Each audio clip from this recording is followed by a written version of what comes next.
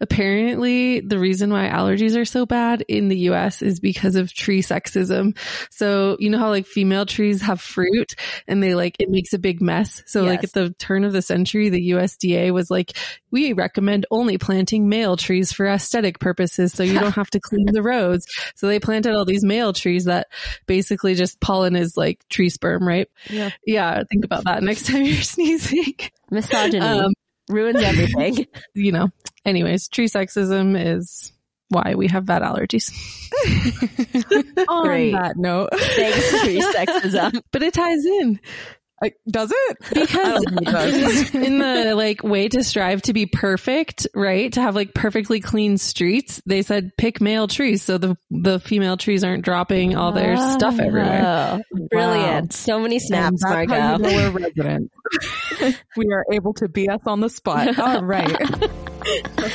But for today's episode, we're going to be talking about professionalism. And here in the virtual studio, we have Margaux, Lina, and Leen. One thing we wanted to talk about today was how perfectionism, or the thought of needing to be perfect constantly, really affects us and how we pursue medicine and how we study for medicine and how we are eventually becoming healthcare providers or are healthcare providers at this point. I think a lot of people that go through the medical field can definitely relate to this in one way or another. Whether you consider yourself a perfectionist or not, I really do feel like the environment pushes us to be perfect. And we're always comparing ourselves to those who are perfect, per se, in our eyes when it comes to medicine or it comes to the standards of what perfect is in medicine. Even though we are all very aware that there's no such thing as anything being perfect. I would love to like hear about some of your thoughts, because for me, I felt like I always identified as being a perfectionist for like as long as I could remember.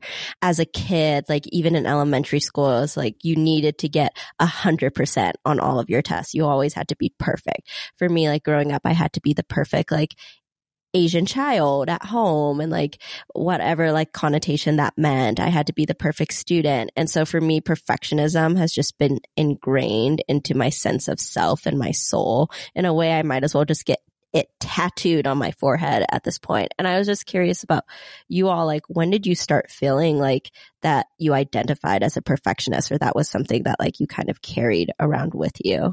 Yeah, I relate. I feel like growing up and maybe part of, I don't know, Middle Eastern household, it was like if I went to my parents with a 98 on a test, it was like, well, who got 100? Why didn't you get 100? You know, why didn't you study those last 2 points? And I feel like it was so ingrained, like, oh, you have to be the number one. You have to be the top student. You have to like make sure that it's like 100s on everything. And I not necessarily like recognized it as perfectionism, but I know that I would get so upset if I was anything less than basically perfect. And it was just going through all of like my primary education and then going into college, I started like not even like lesser grades. And it was like, oh no, I am a failure. And it's just like goes from like one extreme to the other. Like I am a failure if I'm not getting like these perfect scores. And it's always been what my like mind and what I'm so used to doing. And it started out really, really young for sure. No, I can definitely relate to that, Lina, especially in the sense that for a Middle Eastern family, I remember being told, at least in middle school, it was very prominent in middle school, you know, what did the other person get? What did the other person get? And, you know, and I really struggled honestly with the fact that I always compared myself to other people because of this notion.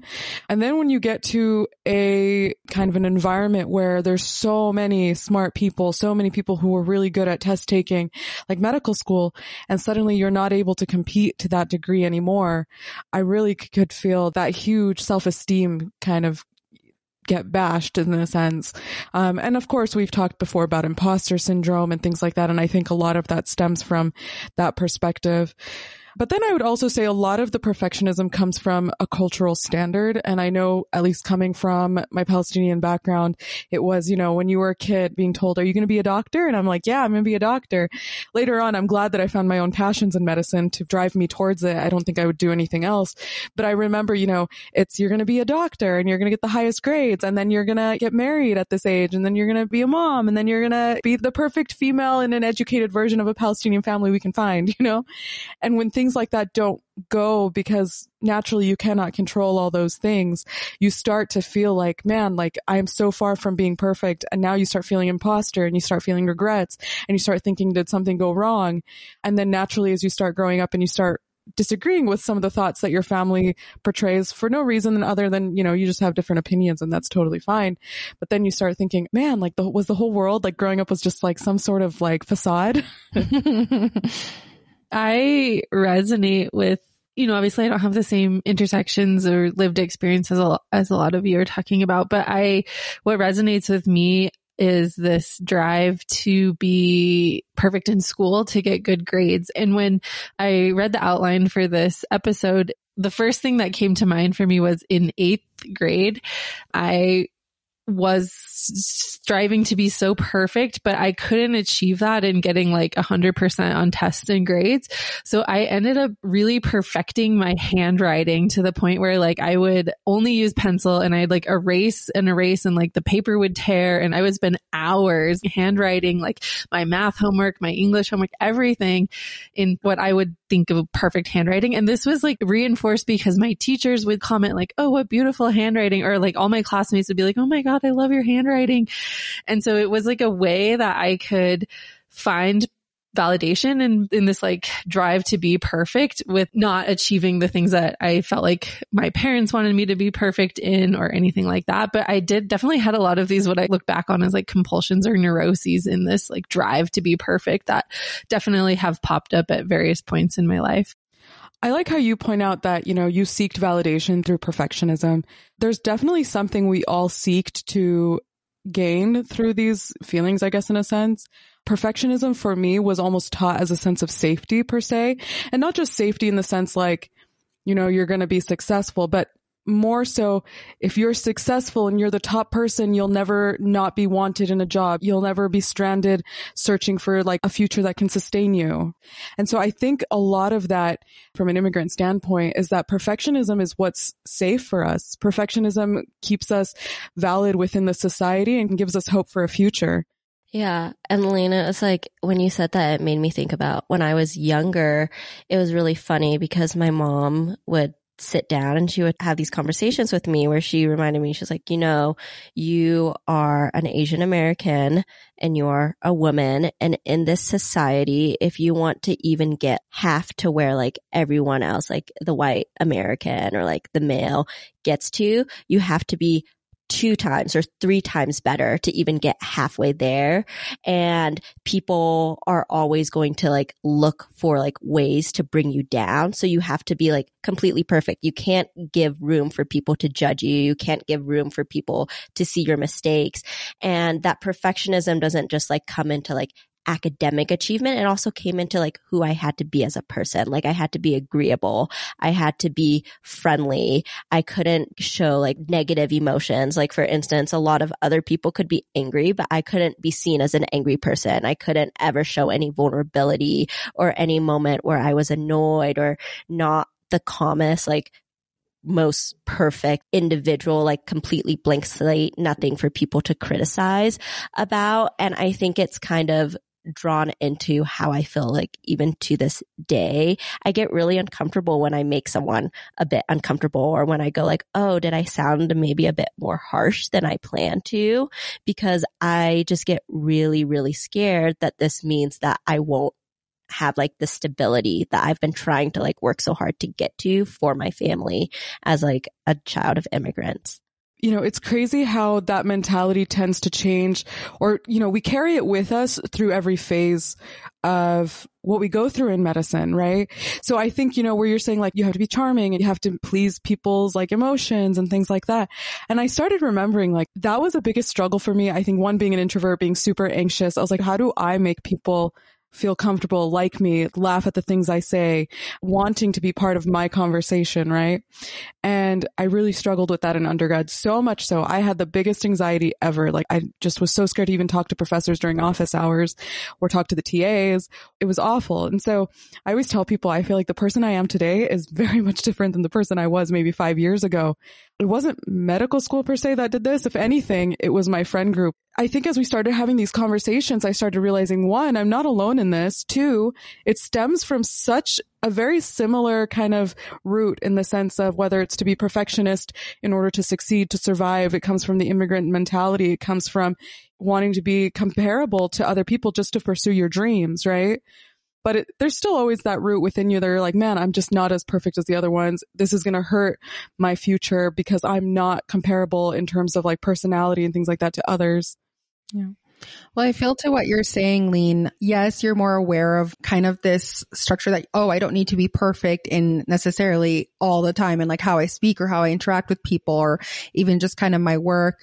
But for the longest time ever, at least for me, it is kind of what kept me in a sense safe. It is what made me succeed. It is what got me to a certain place. And I feel like that pressure up to a point, like it stuck with me for so long that it's so hard to shake that off, you know?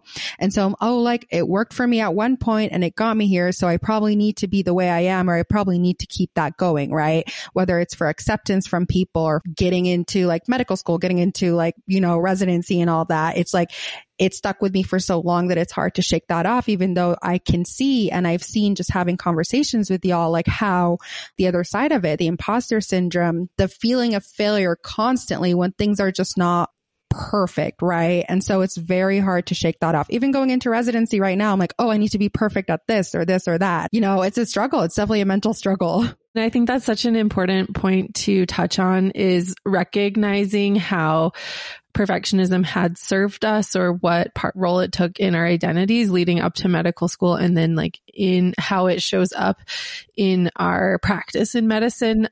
So what Leen, you were saying, and Lina, you just mentioned, is when we do clerkships as third years, when I talk to students, this feeling that like, if you don't know the answer, you're supposed to start on day one knowing everything. I wonder like where this stems from and like how that impedes our ability to learn. Because when I interact with students or even like think back on myself of like showing up on day one rather than with like a growth mindset and opening myself up to being like, hey, I have a lot to learn here. Instead, I have this conversation in my head of like, oh, I need to know all of this and I need to present myself as knowing all of this if I don't know it, and how much mental energy is spent on that side rather than being like, hey, I don't know this. Can you teach me? And I just feel like if we all shifted, like what you were saying, Leen, how you interact with students is like, if we just all shifted our perspective to being like, no one's perfect and you're day one, what do you want to learn? Let's open the books. Like, I don't expect you to know everything because you're here to learn, right? Like, I think that aspect of being in school has changed so much from we're here to learn and you go to school to learn a skill set to we should know everything when we're showing up. So I'm just curious how that shows up for you guys, how you've navigated that. I've taken like a total black and white approach where now I just don't give a, and I'm like, I'm here to learn and I have a growth mindset and I'm not perfect. And I kind of have to like affirm that for myself every day, but it's not easy. And I really struggle with helping other people, especially like med students, see that. Yeah.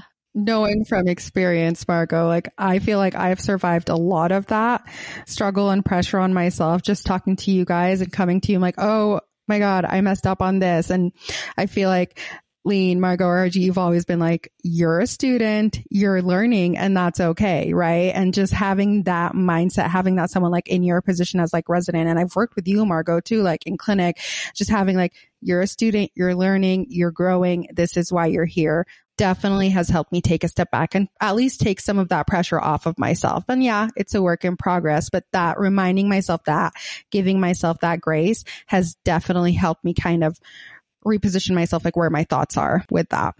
And I think it's a lot of having to like be a bit more like, like thinking about it in a more like systems based level, because I also feel like it's really like nice getting affirmation from like people who, like, as Lina said, from you, Leen, Margaux, and Harjeet about it. But it was really helpful for me when I also got it from the residents that I were working with, when they reminded me, okay, you are here to learn. It's okay that you make mistakes, or like that they're honest, that they're there to learn too, and that they're making mistakes and they're trying to figure things out. And when I had that degree of vulnerability, like when people agreed to all like shed away perfectionism and agree that we're all messy and we're all trying to grow and it's completely okay. And we're working together as a team and a community to grow together. I felt more inclined to be willing to open up. And like, I even thought about it, like attendings. I had one attending when I was on Advanced IM recently. He walked in and he told us like on his expectation spreadsheet, he's like, I prefer students who tell me that they don't know. I don't want them to fake it. And that changed my mindset with working with him so much that I was willing to ask questions. I was willing to push.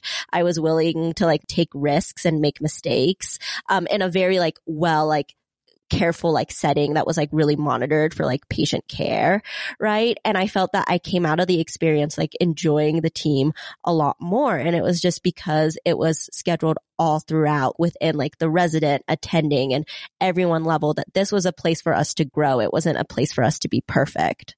How what I just heard you say is that attending, by saying that, or the residents you had worked with, set up this space of like psychological safety. And so you could then feel safe to learn and make mistakes and not fall into these perfectionist tendencies. And I think in medicine, that's so important because there is a lot of risk in making mistakes. We're working with people's lives and we're making orders and things that, if a mistake could very well be very bad for a patient, and that responsibility weighs so heavily. And I think that's one of the reasons why perfectionism really flows in medicine, or is again validated, because when you don't make mistakes, your patients are happy and healthy and alive, right?